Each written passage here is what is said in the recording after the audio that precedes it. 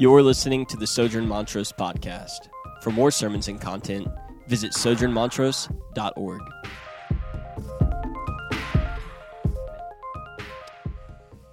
Many of you have experience with cancer, right? Either a family member or maybe you or a friend has had cancer, and this isn't probably a foreign illustration. This is one of the leading causes of death in the world. But hypothetically, let's say that this week, doctors discover that you have a tumor and it's cancer, and you learn that it's fatal, that you have a late-stage form of cancer. And the doctor in this scenario is likely going to suggest something that we're probably all familiar with called chemotherapy, which is literally pumping your body with enough radiation in hopes that it would kill the cancer but not kill you. Right? It's horrible. But that's the goal of chemotherapy. And as a patient, you actually have some options. You can listen to the doctor and submit to the treatment, right? That's option one. That's the option most cancer patients take. But your other option is that you leave the hospital. And then you have two new things that could happen. One, the cancer will slowly march on or quickly march on, and soon you'll die. Or the second option, if you leave the hospital without taking the treatment, is that you'll see your body begin to shut down and you'll get sick, and you'll flee back to the hospital and submit to the treatment. The chemo is hard. You feel like it might even be worse than the death that you would have had out there, but maybe, just maybe, you survive. This morning, we talk about something hard, right? Something that behaves like cancer. It's called sin. Sin plagues humanity like cancer plagues humanity, and it only gets worse unless we fight it. And the way that the church fights sin is through something called discipline. In Corinth, in this region that Paul's writing to, we see and hear Paul talk about in this chapter a man who is engaged in a sexual relationship with his stepmother. And because of this sin, Paul says this man needs to be excommunicated, which is another scary word in the church. It means that he needs to be cast out of the body of believers. He can no longer commune with the people. He's excommunicated, right? He's no longer part of the local body. And many of us think, or might be tempted to believe, that because we don't struggle with that specific sin, like the sin of being attracted to your stepmother, that this might not apply to us, but we would be wrong, right? There are real unrepentant sins that cause people to be excommunicated from the church. We will talk about that. We'll talk about the church discipline and excommunication this morning, and we will talk about when we do it, and we'll talk about what we hope for when we do. And my heart for this is that you would leave here more encouraged towards holiness, more in awe of the mercy that God has for us, and more equipped to disciple one another toward Jesus, pushing each other towards Him and not sin, away from sin. So knowing that, let's look at this text again and see what's happening in Corinth. As I said, there's a man, this sin, sleeping with his stepmother, and that's being reported outside of the church in Corinth. So word has spread that this man, even to where Paul is engaging in this sin. And Paul starts out by rebuking them in this section, saying, you church have elevated yourself above moral law, above God's law, but worse even still is that you've elevated yourself above pagan law. He says, the pagans, the people outside the church, Rome doesn't even tolerate this sin. And yet you do. And then he follows it up with this line, are you arrogant? Are you arrogant? So think about what arrogant is. It's puffed up. It's proud. An arrogant person thinks they are really, really important, and they expect others to share that opinion of themselves. Right? Arrogant people aren't humble. They're not conscious of others' feelings or attitudes. They walk with a swagger that disregards everyone else. Right? They don't apologize. They blame. So the description of arrogant here is really one of the first times we have this word in the New Testament, and it's kind of an invented word that means the opposite of love. in 1 Corinthians 13. Later in the same letter, Paul will go on to describe love in one long, famous verse that you've heard, or one famous section that you've probably heard at a wedding that says love is patient, love is kind, love is faithful. And he says in there, love is not arrogant. These things are opposed to each other. Arrogance and love are in opposition. So Paul tells Corinth, you are arrogant, and he means you aren't loving him. Right? They fail to love each other. They fail to love this man when they put themselves as a church above God's law and above pagan law. They say, yeah, there's this sin, but we're the church. We accept everybody. Right? We have freedom.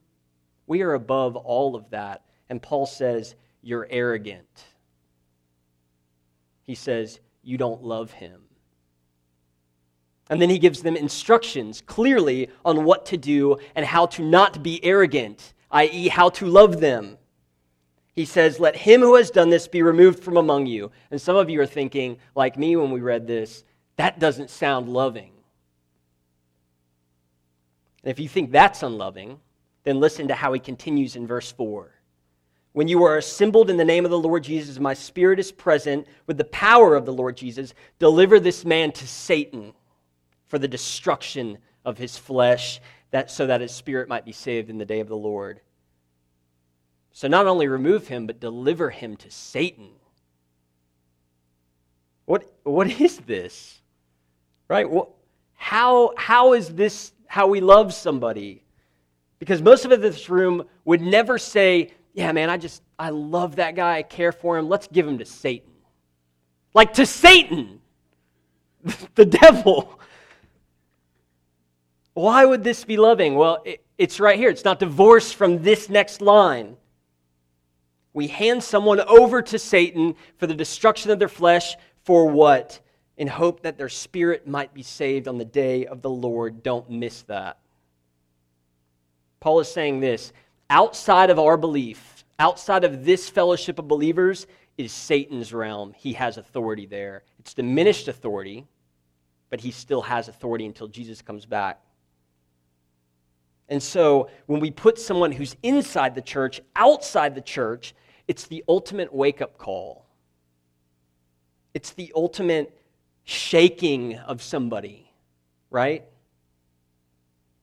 Why don't they want the chemo? It's the last resort. Then leave, and hopefully you'll realize your sickness and you'll run back to the hospital. We never would use this. We would never use excommunication as a punishment, right? It's a last resort. Just like we never use chemo as a punishment.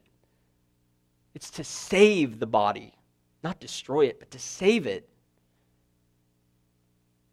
Putting someone through church discipline that ultimately removes them from their membership is the church saying, and Paul is clear here, right? He makes sure he doesn't say elders remove him. He says the whole church assemble and remove him, right? It's the whole church saying this person doesn't know Jesus in a way that saves.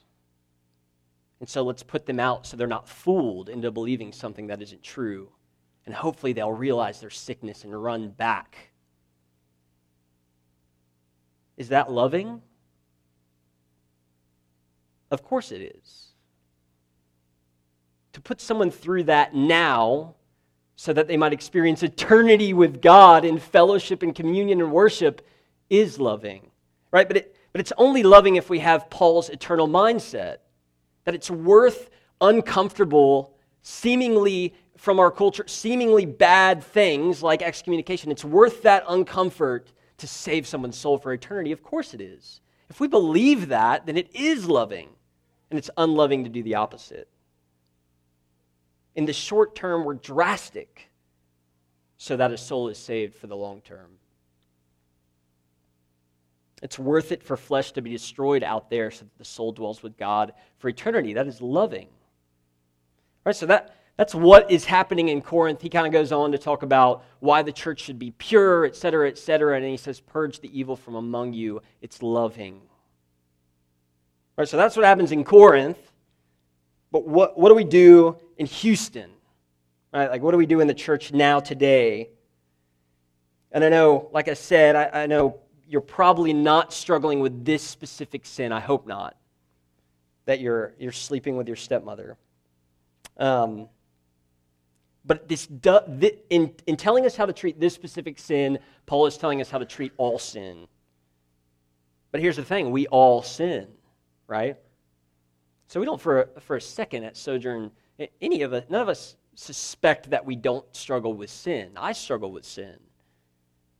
So when is discipline necessary? When is discipline appropriate? And when, obviously, like the question is, when do we utilize this drastic step of excommunication? When do we put somebody outside the body? Well, first, we should know and remember that the word discipline is not divorced from the word disciple. Right? So, Sojourn says it all the time. We're about making disciples of each other and of our friends, neighbors, and coworkers who don't know Jesus. One of the ways we make disciples of each other is we discipline one another, right? We have to unhitch discipline from punishment. We need to reclaim it as a discipleship process, discipline. And no one has a problem with the word discipleship. People ask all the time in membership classes and things like that, what do y'all do for discipleship? But when we say that we do discipline, not in answer to that question, but in general, you'll say, whoa. Y'all do what? Discipline is not divorced from discipleship. Most of the time, what does that look like, right? What does discipline look like here? Most of the time, it doesn't go beyond this scenario. Some of y'all are about to realize that you've been in discipline before at Sojourn. The Holy Spirit convicts you of sin. You go to a brother or sister and confess that sin, and you repent from it, which means you turn from that sin. That is the simplest form of discipleship. Right? That we just confess and repent. We're confessing from sin and we turn from it in order to walk in holiness. That is discipleship. It's simple and beautiful. I know some of y'all do this throughout the week because I see y'all do this throughout the week. Some of y'all do this with me throughout the week. But sometimes we're blind to sin, right? And so maybe this has happened for you too. That sometimes we sin and we don't even recognize it in ourselves. And in those cases, a brother or sister might come to you and say, look, the way you handled that situation did not reflect what I know you desire to do, which is to be like Jesus. Right? There's something beautiful and holy about living in this way with each other, that we can be accountable to one another is unlike a lot of things in this world. Right, that we might be so concerned and out of love for one another, go to each other and say, you behaved in this way, and I know you don't want that because I know you have a new spirit that wants something else. That happens too. And that is the discipline that Jesus talks about in Matthew 18. But there's more. Sometimes that brother or sister comes to us and we say, I don't think you're right. I don't think I have a problem in that sin area. And there needs to be escalated involvement in that scenario, right? So then maybe one or two or three brothers or sisters comes to that person and says, look, you're trapped in sin here. And we want to help you out. And so maybe it ends there, right? Maybe that's when we wake up to sin and we realize, oh man, like, you're right. And you guys care for me. But finally, if that doesn't work, then Paul tells Corinth what to do next. And Jesus tells us the same. If there is a sin that one of us is so blind to that we don't even acknowledge that it is sin, so that would be called unrepentant sin, then we get to the point of excommunication. We remove somebody from membership, from the fellowship of believers. Why do we do that? It's pretty simple. Unrepentant sin indicates that a person isn't saved by Jesus. Right? When we're saved by Jesus, we get a new spirit that convicts us of sin. And we get community that also convicts us of sin. So simply put, followers of Jesus turn from sin when brothers and sisters call it out of them. The Holy Spirit convicts us. He binds our conscience, and he gives us community to help us fight sin. And Paul goes on, as I said, to talk about how the church is set apart and how we practice holiness and we purge evil from us and from each other day by day by day. And if a time comes where any of us as members refuse to cease in our sin, then we do something drastic. We put them outside the church membership. For what? In hopes that their soul might be saved. In hopes that they would say, I am sick. I do need treatment. I do need help. I need brothers and sisters to hold me accountable. I can't stop. Let me be clear here. The authentically repentant member, the member who is authentically confessing and turning from sin, if they stumble 1,000,000 times, will never be excommunicated from this body. Right? The authentically repentant member who desires fellowship will not be cast out. If your deep desire is to be killing sin through conviction and communal accountability, then we'll never get here. Even if your flesh is battling you every step of the way until your deathbed, we won't get here.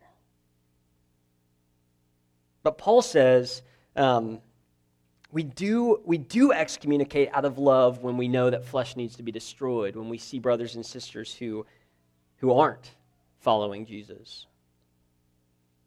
It's out of love that their flesh might be destroyed. And here's what he's talking about when he says flesh, because that might need to get worked out. It's common in the Bible for us to refer to our flesh as our sin nature or human nature, evil, the evilness inside of us, right? So when we say our flesh is put to death in Christ, that's what we're talking about.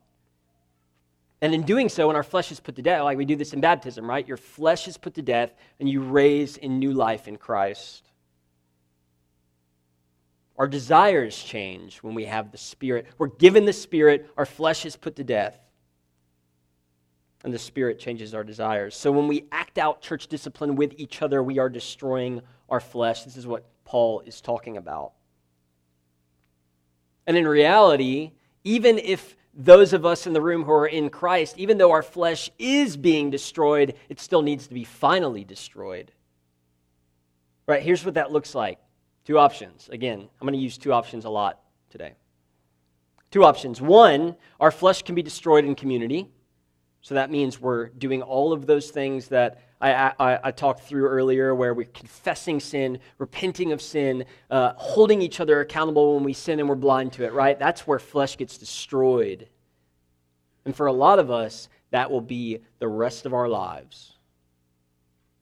The other option for flesh to be destroyed is that you are excommunicated, that you're cast out of the body and your flesh gets destroyed in the realm of another. But flesh will be destroyed. Right? In verse 13, Paul says, God will judge those outside the church.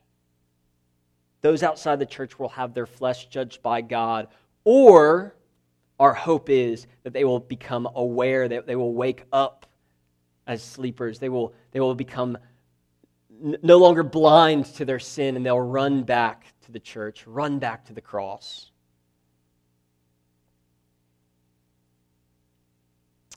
Let's read what Paul says in 6 through 8. He says, your boasting is not good. Again, stop being arrogant. Do you know that a little leaven leavens the whole lump? Cleanse out the old leaven, that it may be a new lump, as you really are unleavened. For Christ, our Passover lamb, has been sacrificed. Let us therefore celebrate the festival, not with the old leaven, the leaven of malice or evil, the flesh of malice or evil, but with the new unleavened bread of sincerity and truth, the Spirit. Right, so Paul writes this: Jesus Christ, our Passover lamb, has been sacrificed. If you aren't familiar with what Passover means, it's this. Here's some Old Testament history. The Jewish people were enslaved in Egypt, and God brings several plagues to Egypt in order to urge Pharaoh to let his people go. One of those plagues is that, one of the drastic ending plagues is that the firstborn child of everyone in Egypt will die. Except God tells his people, sacrifice an innocent lamb, put the blood on the door, and the spirit of death will pass over your house. And the Jewish slave's firstborn will not die. So the Passover feast was celebrated annually in light of God saving the people through sacrifice. So Paul says our Passover lamb is Jesus. Right? The opposite. God's firstborn son isn't saved, he's sacrificed. Jesus is what allows God's wrath and judgment to pass over us. Think about Jesus on the cross. His flesh is destroyed. And yet in that destruction, he's raised up 3 days later in victory over death. As Christians, we look to this sacrifice as debt paid on our behalf. Jesus' death is what God accepts as the payment, and it allows him to pass over us. So when we talk about our flesh, we talk about sin and evil being our old nature, our flesh. But that isn't the nature of Jesus. If you read about him, you know that he lived the perfect life, sin-free. And yet, his flesh is still sacrificed on our behalf. This is the good news. That God's judgment is satisfied for those who place their faith in Jesus. His judgment on us is satisfied based on Jesus' sacrifice. So then when Paul finishes up, he says this, "For what have I to do with judging outsiders? Is it not those inside the church whom you are to judge? God judges those outside. Purge the evil person from among you." So go back and think about this truth for all of us, that our flesh needs to be destroyed, right? Because sin has to be destroyed. None of us are perfect. And that first option is that we can work on destroying sin in community. But what does that actually look like? There's no end to it. Many of you feel this. It doesn't mean that we don't strive. It doesn't mean that we don't try, but it never ends. The sins I want dead won't die. We will continue to sin, and we'll continue to confess, and we'll continue to repent. But ultimately, we won't achieve it. We won't achieve perfection. But option 2 was worse. Be cast out of the church and don't even try. Be outside the people of God and just be completely blind and unaware to sin. But here's the difference. In the church, in the fellowship of believers, following Jesus, we will receive God's judgment just like the people outside the church. All right, that's what Paul says. We'll be judged inside the church, we'll be judged outside the church. But he doesn't look at our striving or how successful we are. He instead looks at the flesh of his Son, Jesus. So for those of us in Jesus, flesh is judged. Flesh is destroyed, but it's not our flesh. It's not our flesh. The flesh of the perfect one is destroyed in our place. So we're hidden in Christ. God judges us not on our merit, because our merit is completely and utterly unfulfilling. But he judges us on the merit of one who is perfect. You want to know who's excommunicated? Jesus was. Outside the city, forsaken by God. My God, why have you forsaken me? He was excommunicated so we won't be. His flesh is destroyed so ours won't be. Ours can be new because his was destroyed. So believer in the room, we will continue to try. But we do so from a place where we know flesh has already been destroyed.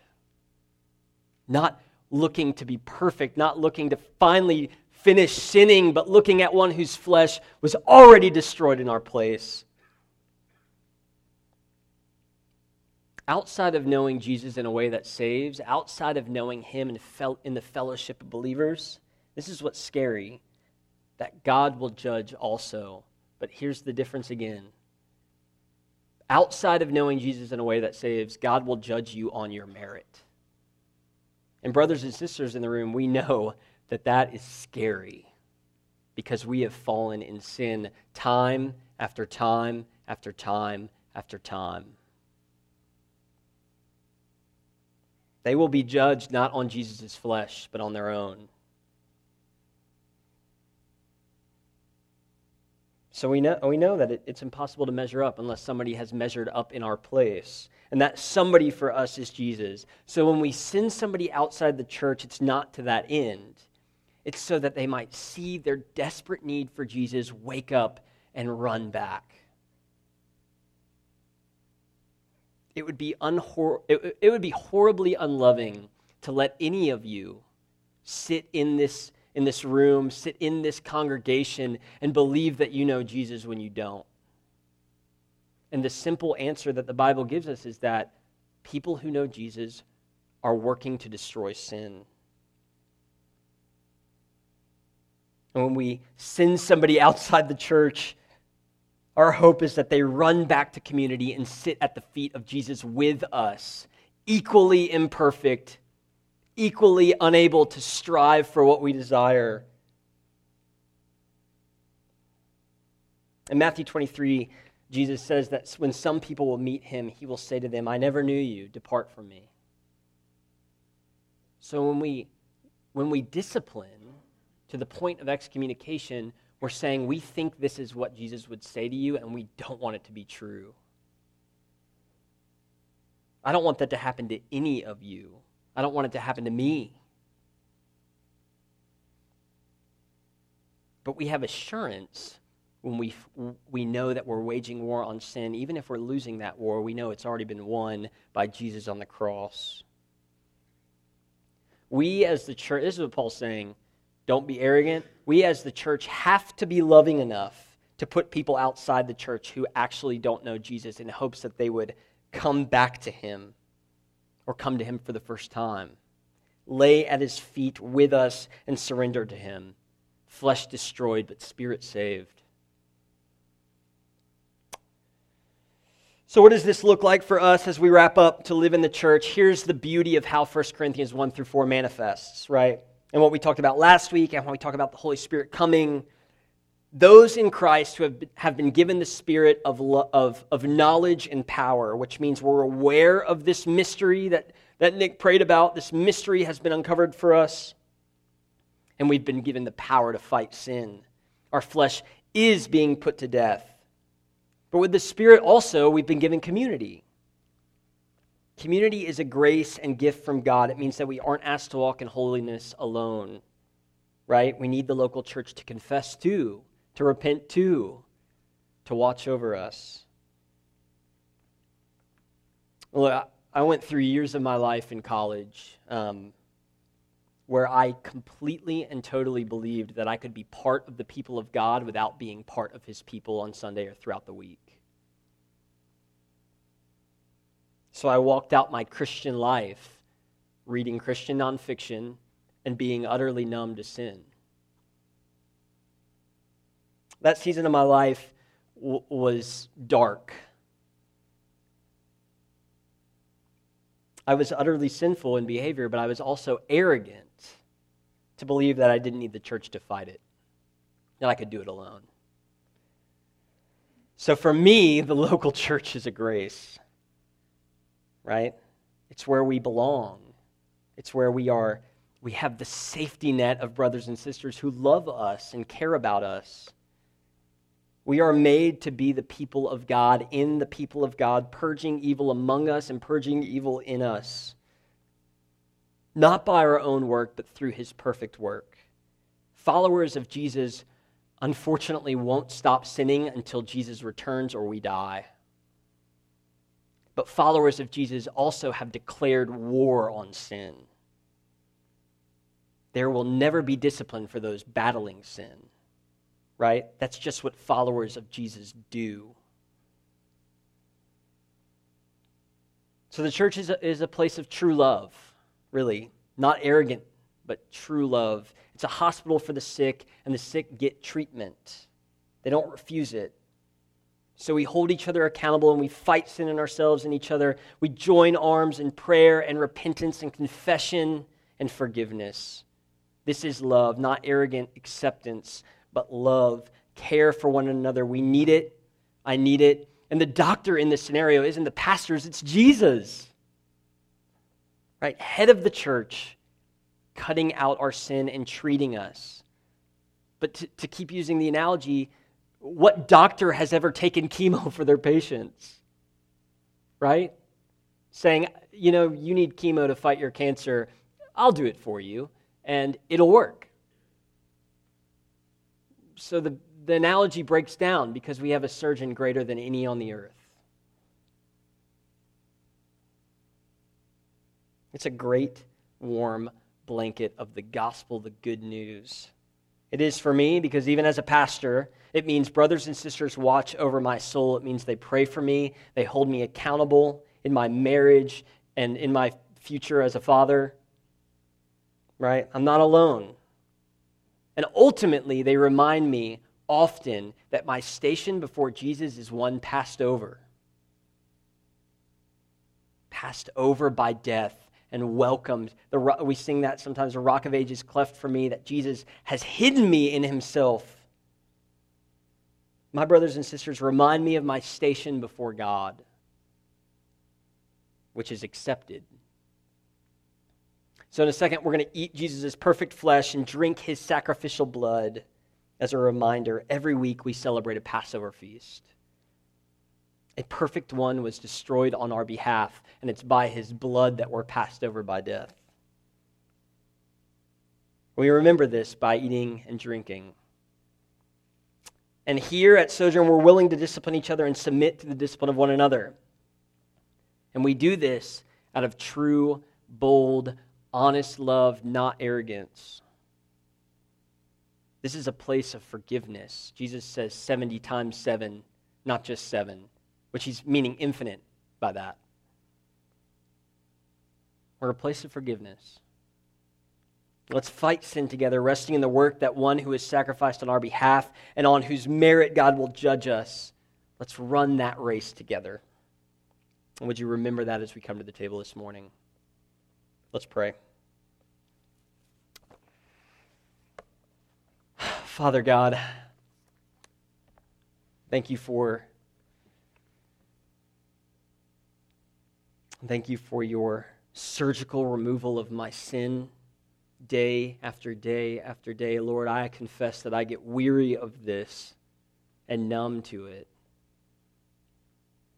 But right now, Lord, I invite you through my community to hold me accountable to sin. Lord, would you graciously remind us that in this church, in these brothers and sisters, we have warmth, comfort, true love, not fake, arrogant acceptance, but true love, acceptance on who they actually are, which is in your image, Jesus. And ultimately, Lord, thank you for your flesh that was destroyed so that my flesh won't be eternally. I'm sorry for the cross, Lord. I'm sorry that you hung there instead of me. But as we sang, in doing so, your grace declares your glory. Your grace declares your glory. Your grace to us in the cross, in fighting our sin for us, declares your glory. No other God can say that. No other religion can boast that. Certainly not out there.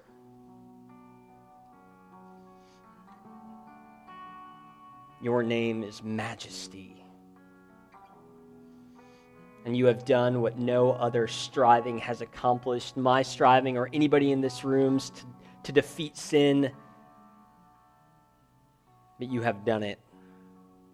So Lord, awaken us to sin in our life. May we purge it from each other and ourselves. And ultimately rest in the grace that we're not done, but you have finished it for us, so we're done. The great tension that we'll keep trying, but it's already done. Our war won't be complete until you come back, so we invite you to come back. We love you. We trust you with this. And we pray it all in your name. Amen.